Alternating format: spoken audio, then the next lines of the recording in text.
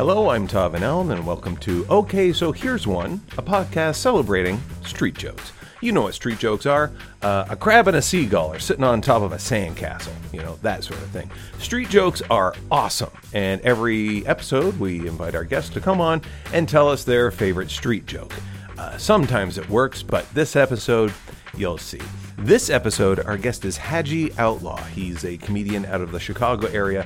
He has a book of short stories that's coming out in the new year, 2024, and it's called Candlelight Dinner in the Devil's Comedy Store. Make sure you check that out. There's links to his socials where you can get all the details there. So now, please welcome Haji Outlaw. How are you, Haji? I'm good. Haji, Mr. Outlaw. Can I call you Haji? Haji. Either one. Nice. I guess we got to start there. Where'd you get the name Haji Outlaw? Unless, you know, in the same way that Cooper is the last name of people who ancestors made barrels, right? Oh. And, you know, Smith is like, you know, blacksmiths who are doing metals. I assume Haji Outlaw means, you know. Yeah, I've asked this question to my family a few times. But literally the family name is Outlaw. My mother. Are you serious? Geraldine Outlaw. Yeah. No way. Yeah. Okay. So like I'm actually related to a guy who played in the NBA from where my whole family's from in Mississippi, Clarksdale, Mississippi. Travis Outlaw, who played for the Portland Trail Blazers. No way. I'm not related to Bo Outlaw because he used to play for the Orlando Magic. Right. I don't know exactly how the name came about. I just read that, or my family told me like my 6-time great grandfather, J.D. Outlaw, patented the horseshoe. That's what I was told. So he's in there with the Smith is what he's in there with. So exactly. Yeah. I get the feeling over the negotiation table is like, okay, this is designed for the horseshoe. And Smith is like, okay, fine. How do you want to break this up? It's like, we need to figure out whose names are whose. All right. It's like, and Smith went, well, I'm going to be making this as a blacksmith, so I'll take the name Smith. And I think he's saying, and you'll take Outlaw. It's like, well, why? I don't know. And then he would steal the patent. That was my hope. That's what I was kind of hoping too. Yes. That I could have some thievery in the family exactly. to start it off. Right. But I've found no hard details for any of and where it's come from. All I know from the name Haji, my mom saw the name in a book and liked it. Right. See, so it's weird that you've got that, but I think it's great. Already you start rattling off outlaws that are in the NBA and that have sport that are famous and stuff like that. Yeah. Darcy, how many finders have you got in any professional sport? None. Yeah. Yeah. There is. I claim like Nylander, like, because it's sort of. Okay. Sure. Yeah. Okay. Yeah. Yeah. Nice try. Nice try, Darcy. What do you do around here anyway? There is one Van Allen that has made it into the bigs, and that is Sean Van Allen. He used to play for the Calgary Flames and the Ottawa Senators, who are my team. And so I'm able to actually get a player's name on my back that is mine. So, but I'm not that loser that's like, oh, I'm going to get my last name on the team shirt. No, there's no Guggenheims that play for the Blue Jays. Get that off your back. So, yeah. Yeah. Yeah, that's what I was wondering when I played sports. I played baseball in college and basketball and baseball before. Right. We never had a team where I got to have my name on the back of my uniform, and that's what I really wanted. Right. I never got to high enough level where I could get it stitched on the back. So it happened for me. If I were you, I would chase down all the outlaws that are in professional sports, start supporting those teams, and just put them on your back. That's all you need to do. Right. It would break my heart if Sean Van Allen's only team that he played for is the Toronto Maple Leafs, because I fucking hate them. It would make me sad. And then I'd have very reluctantly, buy a new shirt every year because I would burn it eventually. So sorry, where are you dialing in from? Where's home for you? I'm in Chicago. Oh, you're from? Okay. Yeah, that's where I'm from. Yeah. Okay. Yeah. One of our favorite cities. Darcy and I vacationed there in February. It was not nice. It was ripping cold. Yeah. It was. We went to see a podcast taping, and they had scheduled it for February. That's when we went. Yeah. Yeah, it ain't great. Wow. Yeah. Wow. Yeah, I have a buddy who's in LA, and he's like, I want to visit you in Chicago, but I don't want to go when it's bad weather. And I'm like, wait till April. Yeah. That's pretty much what you got to do, because I'm like, it's 50s or 60 degrees now. Like, you don't want to go from LA to that. No. And then the next time I went, I went with a buddy of mine for a sports weekend where we saw the Raptors play and the Blackhawks play the Predators. January 4th. Yeah, that's frozen zone right there. Right. I have since fired my travel agent. As you should have. So you were born and raised in Chicago? Yeah, born and raised. Grew up on the South Side. Around middle school, seventh grade, I went to the first suburb north, which is Evanston, which is where Northwestern University's at. And so grew up there. And then in college, I was in Atlanta for 1 year at Emory. Transferred to Florida A&M. Right. And then I lived in LA for about 10, 11 years. Mm-hmm. And now I'm back in Chicago. Okay. Yeah. That's so you basically lapped the country. Pretty much. Yeah. Yeah. So when did the stand-up bug kick in? Because I've been able to do stand-up in Chicago. It's a great town for comedy, period, but it does tend more towards improv. Which makes sense. So the comedy scene for stand up is not as prevalent. So how did you is that where you started, or how did you find your way, or what opened this up for you? It was kind of twofold. For me, comedy, I always just liked comedy. Mm-hmm. I remember when I was a kid, I was 8 or 9 years old, and I loved Eddie Murphy. Thank you. And Eddie Murphy had his Raw movie coming out in '87. I want to say it was. My mom liked Richard Pryor, knew comedy, so she was like, "Oh no, you're not going to." But I was with my dad the following weekend, mm-hmm. and either he didn't know who Eddie was, or he didn't care, because I was like, "Can we go see Raw?" He's like, "Sure." Good. And I remember 10 minutes into the movie, looking over to my dad and just giving him a look like I should not be listening to this. No. And he just whatever, and just wrote the whole thing out. Well, so you're going to hear those words soon anyway, and you might as well get used to homophobia. So there you go. Exactly. Yeah. So that was the first time, and then I'd always watched comedy, watched stand up all the time, mm-hmm. and I got out of college and I got a real job, and because I never liked talking in front of people, otherwise I would have started earlier. But after I had a first real job and I had a Christmas party, I was like, oh, stand-up cannot be worse than this. This is I'll deal with my little phobia of talking in front of people. Mm-hmm. And I broke that, and I started doing comedy all through the city. I've done shows with Deion Cole and Hannibal Buress, who I'm still tight with, and T.J. Miller, Kumail. A lot of different people who are big now. Mm-hmm. Before we go into Hannibal, because I've met him a couple times as well. I want to go back to Eddie Murphy, because that was kind of my launching point as well. Admittedly, there was it's funny you also mentioned your mom knowing and being afraid of Richard Pryor, because the first comedy album I ever bought was a compilation album, and it started with Abbott and Costello, Who's on First, right? Yeah. It had Lily Tomlin. It had Richard Pryor, Flip Wilson, George Carlin, all of this, right? Legends, yeah. Yeah, just okay. And as I always say, it was that album, because I grew up in small town Ontario in the 70s and 80s. Mm-hmm. When I heard Richard Pryor, it was the first time I heard a black person say the N-word. Yeah. And I was like, oh, that's how it's supposed to be used. Okay. From that point on, I felt very uncomfortable upon the utterance of anyone with less melanin than him. But it's funny you mentioned, because Eddie Murphy, because of his presence on SNL and whatever, his first album before Delirious, I thought was brilliant. I kind of bought those at the same time, and then Delirious was just what it was, right? And then Raw came out, and I can't think of anyone who had a theater release comedy album since. No one. No. It's still kind of a one-on-one. I remember that being a busy theater, and there were multiple tickets, and I was sitting in the back third of the theater. Right. I can remember all that. I'm I thought that was normal as a kid, but now I'm no one had any. The only thing I saw in theaters was the Kings of Comedy tour. We had four guys, but other than that, you never see anyone in the theater. No. So how old were you when you saw Raw? I think I was eight or nine. Okay. 8 or 9. Yeah. Okay. Yeah. So I'm about 8 to 10 years older than you are, because I saw it in the theater right around high school time. All right. And it was such a moment, to be on the back of Delirious, which you could rent in store, or you just listen to the album or whatever, right? All right. But then for that feed to go into the theaters was just like, again, there wasn't anything since Prior, I don't think. Yeah. Right? It would have been Prior, I think, was the one, but prior to that.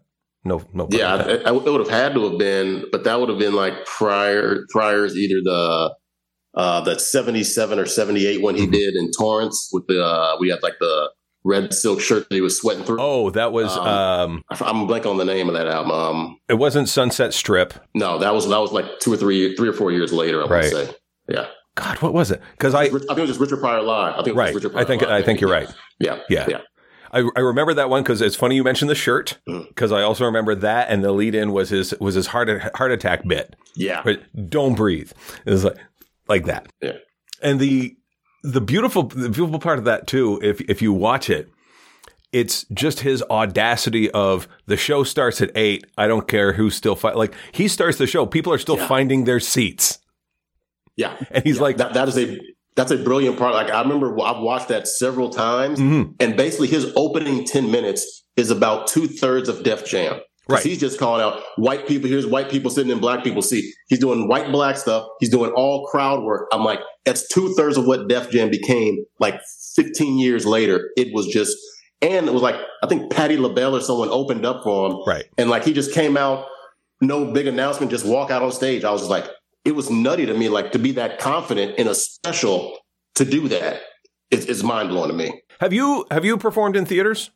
Have you? Yeah, I've done a few. Yeah. What? How do you like the? First of all, like what size of room do you like? Do you like performing in? Do you like a theater? Do you like a club? What's your sweet spot? Sweet spot would probably be something under 1,000 people, but probably more than 300. Right. So like a big club or a small theater. I think one of the biggest ones I did was probably 2,500. Right. The first one I know was 1,500. It was Great Lakes Naval Base. It was some big event they had there. But in general, once it gets kind of too big and you like, it's just weird when you're in a theater, the amount of time it takes for the laughter to get to you and then end, you have to kind of slow your pace down a little bit, which is, I don't know. That's why I don't understand how Kevin Hart does like 40,000 seater. I'm like, that's, I don't know what kind of pacing you have to do that. But I'd like around 1,000 or like a big club, small theater. That'd be my sweet spot. I think at the point that you're doing 40,000 people, you've got it narrowed down to a performance.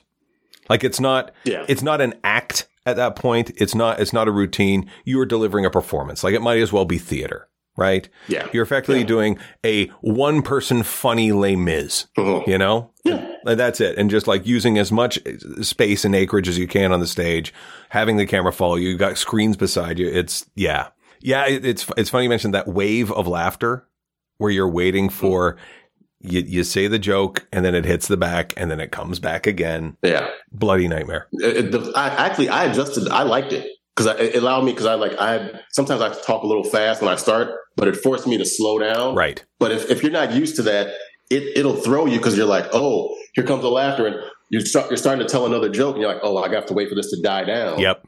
So it's a pacing. It's a tough pace. Yeah. And the other benefit, less material. Yeah. Yeah. Yep. Yeah, you can skate along. What's like 15 minutes in a small club is probably 20 in a theater. Exactly. Yeah. Yeah. You sit there. It's kind of like when the reward for winning your round in a cooking show is not cooking. Yeah. You know, it's that's exactly it. Yeah. It's like, I can do less jokes now and it's great. Mm-hmm. Yeah. So you mentioned Hannibal Buress and a few other comics. Is Hannibal like one of your contemporaries, like when you started doing stand up, or like who would be part of your crew at that point that when you were starting out, people that we would know? Starting out in Chicago, it would have been Hannibal. I think when I started doing stand up, Hannibal was kind of known in the city, but he hadn't gone to like Montreal or done any TV or anything yet. And then Dion Cole, I think, had already done Barbershop. Okay. Maybe TJ Miller was probably around the same time, but I think he started a little bit earlier than me. Right. So he would have been kind of in that same class with Kumail. Trying to think of any other, there's no other like bigger names I can think of, but like we're all kind of on the same time period of all those guys, except for Dion, who was already in a movie. Right. Where we were like at the same open mics, same clubs, hit the road at different points together, stuff like that. Yeah. Right. It's funny, like of those two names is like I've met Hannibal.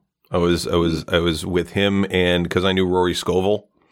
And he was from Seattle. Yeah. So he was opening for him, and he's like, "Hey, you want to come to the green room?" I'm like, "Sure." Hello, Mr. Burris. That's it.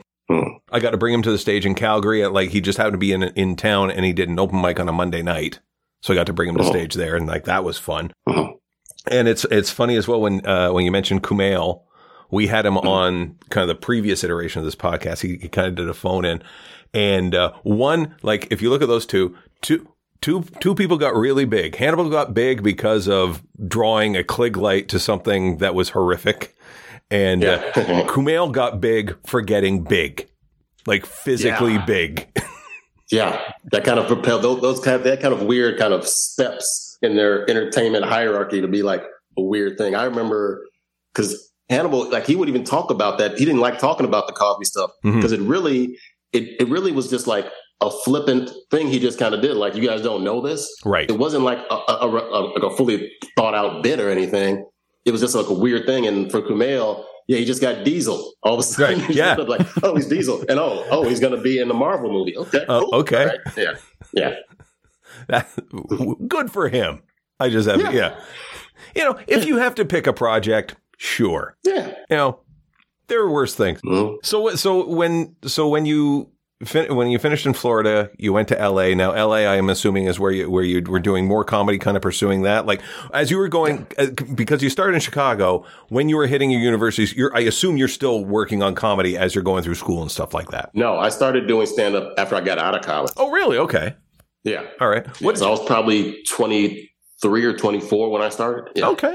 What did you go through college for? What was the original plan? Original plan for me was to play professional baseball. So I was playing baseball in college at Florida A&M. My mom, because I was good at math, I picked electrical engineering in high school just because the profession made a lot, and I was good at math. Mm-hmm. So my degree is in electrical engineering. Right.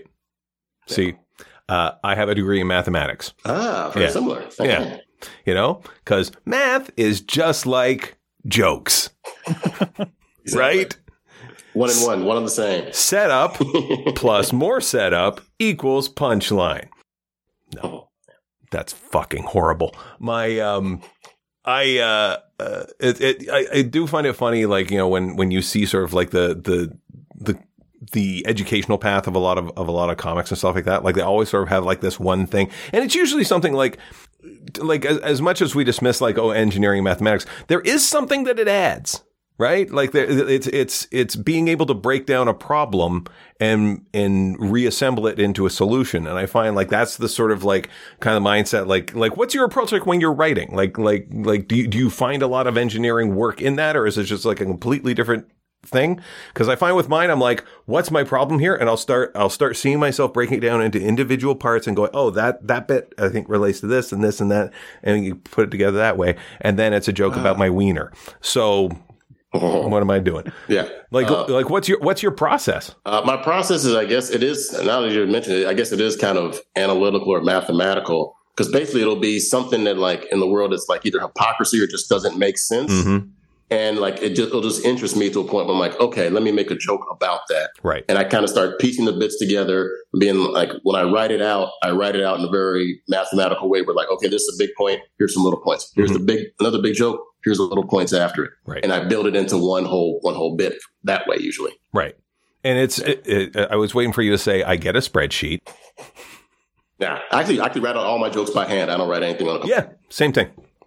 Now, so mine is yes, the core writing of it, the actual vomit on the page, that is pen and paper for sure. And then I refine it with a computer. I take it to the things okay, so now I got it. And then I have in my notes app, my notes application, all the jokes are there. So I go, how does this joke go again? And I've got just the point forms of this is the beat, this is the beat, this is the beat, this is the beat. Right. Do you have any more drunken? Sorry, sort of interrupt. I remember drinking with you, Todd. Yes. And part of your writing style would be to leave yourself drunken messages. Yes. Well, we're talking oh, wait, just I remember that. Right. Call yourself and leave yourself right. Did any of that actually turn into anything? So Haji, I do have a few more years of age on you. So back in the day, we had answering machines, little tape deck machines that sat beside your phone at home. Now, I know you're asking, why would you leave your phone at home? Well, that's all we had. The phone didn't come with you. It was at home, stuck to a wall. And so your phone machine would answer calls for you while you were away. And there were times when I would come up with a joke idea, as Darcy says, and it would be in the wee hours. There was a couple of shandies that had been imbibed. And I go, I got to remember that idea. So I would call my answering machine and leave the joke there. And then in the morning, I'd wake up and I'd press play and go, I got some messages. And then I'd hear myself garbling through some premise and go, that's not useful at all. But then I realized, and this was years later, I was like, that whole process could be replaced by a small little notepad with a golf pencil.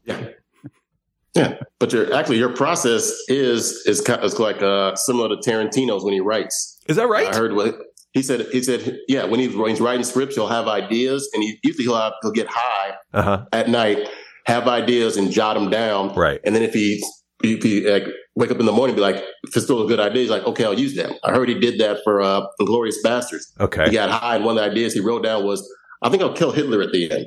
He wakes up and is like, yeah. I'm sick with that. That's a good idea. See now, to answer Darcy's question, what happens now is that my note app, which is where all the original ideas get stored, that gets like, I'll write down the idea there. So then I'll be scrolling through like a few mornings later and go, what am I going to write today? And I'll see, what the hell is this idea? And I'll click on it and go, this makes no sense. I go, let's look at the time of creation, 2:43 a.m. Yeah, we'll just get rid of that. Yeah, it's done. So when you were, when you're actually like crafting these shows, like how far along do you know, like when do you know it's time to take it to the stage? Because I will hit a point where I just go, I'm done. Like we've hit this point.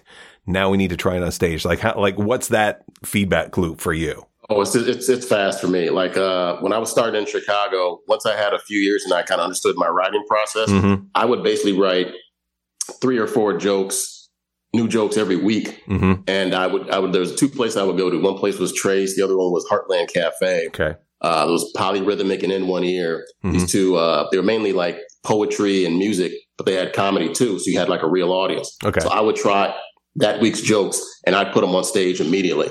Nice. And like for me, like, and I got kind of, I get cocky at certain times, like, I think I wrote great stuff.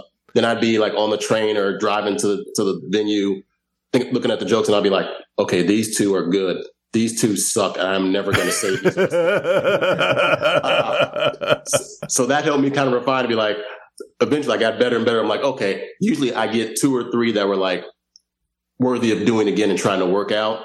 So that was my process, but it's immediate. It might be the day before, right? Sometimes even the day of when I go on stage and do it. Right. I hate this moment, and it happens all the time. It's like when you go into like an open mic or something, you got like 4 new bits that you want to try, right? And you go and you try your 4 new bits, and then one of your buddies will come on and go, that 3rd one is awesome. I go, thanks. Yeah. What'd you think of the other 2? What'd you think of the other 3? I said, the 3rd one is awesome. Like, okay. Message received. Oh yeah. I've gotten plenty of that too, where like, even sometimes I'll just be like, I might have a premise of something and I'll just mention things like a one-liner, and people come up to me like, you have to do more of that bit. Right. And I'm like, and I stopped asking them like you did, like, what about these other ones? If they mention it, that's enough for me. Obviously the other stuff wasn't cutting it. Yeah. So yeah. That's the other thing I try and do too, is like if I'm at an open mic or whatever, or like just any regular show, like if someone comes off, I always try to like compliment them on like, what's the best thing I liked about their set? Yeah. Right. Yeah. That said, there are some times when, it's kind of like when you're watching cooking shows, judges judge the food, and they go, this is a nice plate. You sometimes are just left with, that shirt's kind of cool, and then you leave, Yeah, I try to say as few compliments as possible. Yeah. I just remember the one comedian, I don't think she's even doing, this is like probably well over a decade ago, but this was one woman, she was actually pretty funny, but for some reason, she could not gauge the audience at all. Like she was so wrapped up in her act, she couldn't tell. Right. And she asked me one time, like, how was my act? And I was like, oh, this one thing you did on that part was good. She's like, oh, that was good. She asked me, like, what about the rest? I'm like, I have no idea. Do you have your notes or something maybe I can look at? She's like, oh, no, I have no notes. I just go up there and start rambling. And nope. I'm like, and I told her, I was like, I don't know how you can do that unless you're like Robin Williams. Right. I don't know any comedian that can just kind of ramble on and find consistent funny anything. Right. Was she consistently funny? No, it was a complete hit and miss. And I'm like, I can't really even give you advice on anything. Yeah. When I had a corporate job at the same time I was doing stuff, one of the guys I was working with found out that I was doing stand-up, and he came from an improv background before he got into like, tech and stuff. So he and I were having this great conversation about comedy, and one of our coworkers kind of breezed in, at least 8 pints in, and just goes, "What are you guys talking about? Comedy? You guys think you're funny?" It's like, well, yeah, actually, I kind of like I've done a few shows and stuff, and it's like, yeah, I could do comedy. It's like, oh, this is good. It's like, so I said, well, you know what? I can set you up at an open mic. I can get you like 5 minutes, just write up some jokes. Yeah, I would probably just wing it. And I go, let me definitely set that up for you then. Yeah. And let me tape it. And then I'm going to publish it on the new internet, because then I will become a god among men. Yeah. And he backed out. He was like, of course. Yeah. As soon as he sobered up the next day, yeah, I'm kind of too busy. I'm kind of important. So yeah. Yeah. Yeah. I remember I was working at a construction job in the city. And like we had these electricians from MJ Electric. Okay. So one of them found out that I was doing, because I told no one at the job. No. I've been doing it for years. I didn't want anyone to know. And this is how I had a BlackBerry, and one of the guys in MJ, I forgot his name. He calls me up. He's like, "Hey, Haji, how you doing?" I'm like, "I'm fine." He's like, "Do you do comedy?" I'm like, what are you talking about? We just saw some clips of you on YouTube. You want to come over here? So I had to go over their trailer and talk to them for a little bit. And they were super cool about it. Like, we won't tell anyone, you're all good. Right. We just have conversations about like Family Guy and other different, like with comedy stuff. And that was cool. But like the idea that people know you do comedy is horrible at a job. Yeah. It can be horrible in life. Yeah. Because when I lived in Toronto, I guess we didn't tell you, is like Darcy still lives in Toronto. I moved to Ottawa. So we're coming at you from 2 different Canadian cities. Darcy, take him. Oh. So my butcher from around the corner of where we lived, the entire butcher is Italian sons of this main guy, right? And I married into an Italian family, so as soon as she walked in, royalty, and they're just like, bicky baggity, talking. And I was just like I was always the plus one, just going in, getting some ground round, out. I go and do this fundraiser show, which was horrible. It was horrible. They were supposed to have me on at 8, and I was like, 8 o'clock is perfect. Right? And so I get there, and he said, people are still having dinner. And I was like, oh, well, don't do that. No, I'll come in after. He's like, can you come back at 9? I said, I will come back at 9. No problem. And I go away and I come back at 9. Yeah, still having dinner. I'm like, okay. I don't know how gradual this meal is, but cool. Okay. I will come back. He said, can you go 10? I was like, yeah, I can go 10. I'm only supposed to do like 20 minutes. I'm only supposed to do 20 minutes. So far, I've been pushed out 2 hours. Yeah. Go away, come back, and they're like, okay, I think we're going to start at 11 because we still have people eating. I'm like, how is this fucking possible? Like, yeah. And then out of nowhere comes my butcher. He goes, Todd, what are you doing here? I'm like, I might ask you the same question. He goes, yeah, I'm just here doing, I'm here helping out the fundraiser, getting a table for these people. I was like, yeah, I'm performing. He goes, you do stand up? And I go, yeah, I do. And, there was like 12, 14 tables kind of all over the place. Yeah. And, so at 11:15, they're still bringing out plates, still bringing out dinner plates with food on it. And so people are eating still, and they're like, well, we can't wait anymore. Before they bring me up, 2 daughters of the organizers, who are 5 and 6, go up before me and very sweetly yet creepily, a la the twins from The Shining, make sure you take part in the silent auction. And so now there's children now sitting in front of me at 11:30 at night where I'm going to perform. Ew. Yeah. So I go about my business. The butcher and his wife are laughing. I have one table at the back, and the rest of them are going, send up the girls again, because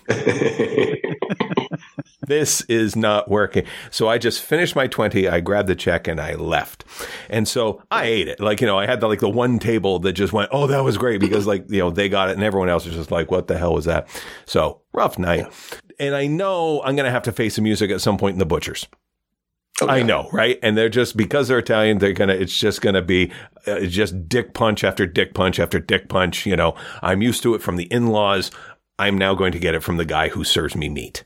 So I had done my best to kind of avoid the butcher for a while. And then we turned the corner one day walking the dog, and he's outside doing a sidewalk sale of things. And he sees us and he goes, hey, comedian. I'm like, oh no, here it goes. And my wife knows. My wife, I told her all this. So she's like, let's go face the music. And I get up to him. He goes, that was amazing. And I'm like, what show did you see? He goes, no, you had one table and us. Everyone else hated you, but you still did it. You still went on. It was amazing. It was so great. He's like, how long have you been? And now it just completely changed our relationship. Every time I showed up, he's like, hey, you got a joke for me? I got one for you. And he gives me a street joke, and not unlike this show. And then, I would have to every time. So now every time I go in, I got to go armed with a street joke. So I know that. Yeah. Have you ever had sort of a bombing night that kind of went well? Like one of those just shows that just went outrageously poor, but you still go, God damn it, that was a win. Yes, and I had two that were they were good only because of what I was paid. Okay. One of them was one of my first corporate gig, it was a holiday party, and it was supposed to be a Christian event. Mm-hmm. What I didn't know until I got there in Holland, Michigan, was that me and the other guy, both found out, and this is a Jewish guy, we found out they were born again Christians. Okay. And I had my second joke was about ass hair. It was a whole joke saying oh, God doesn't make mistakes. What about ass hair? Who ever said, thank God for all this ass hair?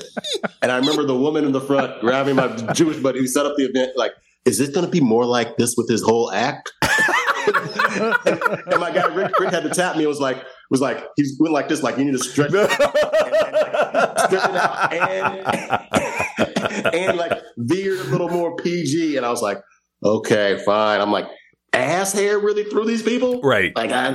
So, but we got a nice check, got the heck out of there, right? The other one was a University of Illinois Black college reunion. So it was graduating classes from the 80s, 90s, and maybe early 2000s. Mm-hmm, mm-hmm. So I think that was a few thousand people or whatever. Right. And it was the week Obama was elected. Okay. And they hated every joke. I was only doing 10 minutes for maybe $800. They hated every joke to the point where I had to end every joke by saying, what about Obama though? and then I had to wait outside a while for my check.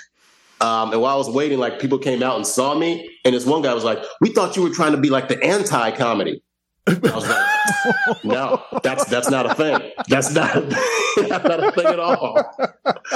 But once again, as soon as I got the check, I got in my car right there back home. So I was like, it was okay. I have a joke that I'm currently working on. It's very much about born again Christians. Because I grew up in a Christian household, my dad was a minister, so I kind of grew up kind of on the ground floor of Christian. But I'm more interested in the born again Christians. I like Christians with a backstory. How bad were you drowning that you needed someone to throw you a line, right? Yeah. Before you opened your heart to the Lord, tell us about how you were opening your mouth behind a dumpster so you could get cocaine money. Let's hear about that. Let's hear about that. That's good. I like that. All right. Well, here. There we are. Okay, so that sound, Haji, is the sound that brings us into our segment where you, the guest, get to tell us your favorite street joke. And this is as well. This is where we would also have anyone. We didn't have any this week, but if you, the listener, have a joke that you want us to tell on the air, you can do so. You can send it to jokes@oshowpod.com. It can be dirty or clean. No isms, no obias. That's the rules. Haji, I should always ask the guests this. Do you even like street jokes? I don't know if I actually have any, okay, but I do like to hear them every once in a while. All right. Okay. Yeah. If you don't have one, we have you covered. Okay. All right. Do you have anything? Do you have anything at all? I don't think so. Yeah. I love it when the guests sound, they're trying to pull a joke and it sounds like they're taking a dump. Like it's. Yeah, that's me. This one is topical, and I came across it today, and I'm going to warn you, it's a little political. All right. Okay. And so this Ukrainian is walking along the beach, right? He immigrated to Florida. He's just walking around. And he finds this lamp. And he starts rubbing the lamp, and a genie pops out. And he goes, "You have released me from the lamp. You will get 3 wishes." And the Ukrainian thinks, and he goes, "Okay, my first wish, I want Genghis Khan to be reincarnated, along with all of his Mongol hordes." And the genie goes, "Okay, up. And I want him to march to the Ukrainian border and take a look at the Ukraine and go, 'No, this is not worth it for us.' And then turn around and return to where he started." It's like, okay, done. We'll have that done for you tomorrow. What's your next wish? My second wish is that Genghis Khan is reincarnated with all of his Mongol hordes, and he marches to the Ukrainian border, says, "We do not want anything to do with this," and then returns to where he came from. And the genie goes, "Oh, okay, that sounds very similar, but okay, sure." He goes, "What is your third wish?" And he goes, "I wish Genghis Khan to be reincarnated along with his Mongol hordes and to march to the Ukrainian border and go, 'No, I want nothing to do with this,' and then march back to where he returned." And the genie goes, "Okay, I'll do that. That's 3 times.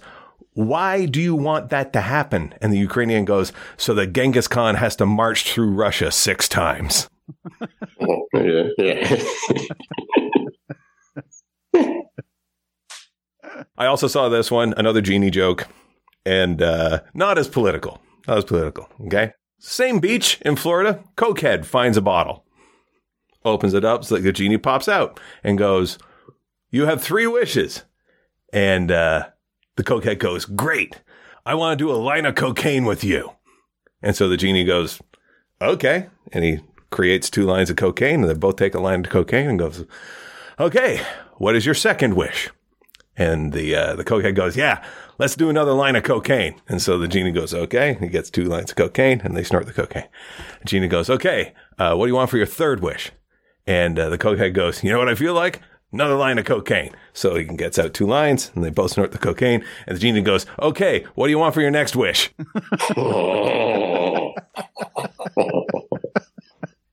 That's good. Love it. Yeah. Not unlike drone strikes, the Ukrainian one has limited range, but I think that one's a little more uniform. Yeah. Haji, where can people find you online, and what have you got coming up in the next little while that people can come out and see you at? You can find me online on Instagram usually, or Twitter at Outlaw Haji. Mm-hmm. You can find me there. I'm trying to think of any gigs. I don't have any stand-up lined up. I just finished up some dates. But I do have a collection of short stories, a new collection coming out. Should be up early next year. It's called Candlelight Dinners in the Devil's Comedy Store. So they're all dark comedy short stories. Candlelight Dinners. Sorry, Candlelight Dinners in the what? Candlelight Dinners in the Devil's Comedy Store. Okay. That, you know what? Why does Missy Shore get hurt in that? Why? Just felt right. Can people pre-order this? Yeah, the pre-order will probably be up in because just went to editor, December, January. Okay. No. November, December, next month or the month after. We will point people towards your socials so they can find that. And then if the link comes up when this is released, we will throw it into the show notes. But otherwise, people will see you there. Haji, fantastic having you. You're welcome here anytime. Appreciate it. Thank you. It was a fun time. No trubs. All right. Cool. Bring a joke next time. Yes. Bring a joke, jerk. I have to bring a joke. Yes. I'll start bringing a street joke next time.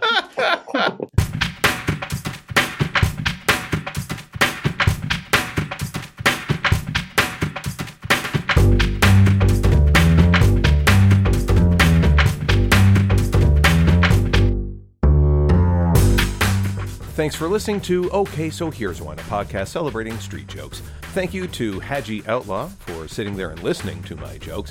Not bad, though. You know, we will get the guests up to speed normally, but hey, 20 episodes in, this is our first falter. That's fine. You can follow him on Instagram at Outlaw Haji. Make sure you pre-order his book, Candlelight Dinner in the Devil's Comedy Store. You can find 23 seasons of our previous podcast, Comedy of the Pub, that feature many comics that you have and have not heard from this show. You can find those at Comedy Above the Pub or wherever fine podcasts are available. If you like this show, please tell your friends, like and subscribe on whatever platform you're on, and we ask you to do what we did in the old days. Leave us a 5-star review, but talk shit about us in the commentary. 5 stars, talk shit about us in the commentary. The show is produced by Darcy Finder. Our music is done by Larry Bryant. Artwork is done by Wojtek Arkaszewski. And if you have a joke you want us to tell on air, send it to us. It can be dirty or clean, just not racist, sexist, homophobic, transphobic, or xenophobic, or as we say, no isms, no obias. Send your joke to jokes@oshowpod.com. That's jokes@oshowpod.com, which stands for Okay, So Here's One Pod. You can send questions or comments about the show to show@oshowpod.com. Follow us on Twitter, Instagram, Facebook, and TikTok at oshowpod. You can follow me personally on the same platforms at heyitstva_ needed for Instagram. For my upcoming live performances, and there are going to be a few, you can check out my calendar at heyitstva.com/calendar. You can join our Patreon for $3 a month and get the full, raw, unedited video feed that we use to make the shows from, as well as bonus perks and extra jokes. And you can do so at patreon.com/oshowpod. I'm Todd Van Allen. On behalf of Haji, the no longer erstwhile Darcy, and myself, thank you for listening to Okay, So Here's One. Jimmy, Bobby, and Monty, you are always the podcast.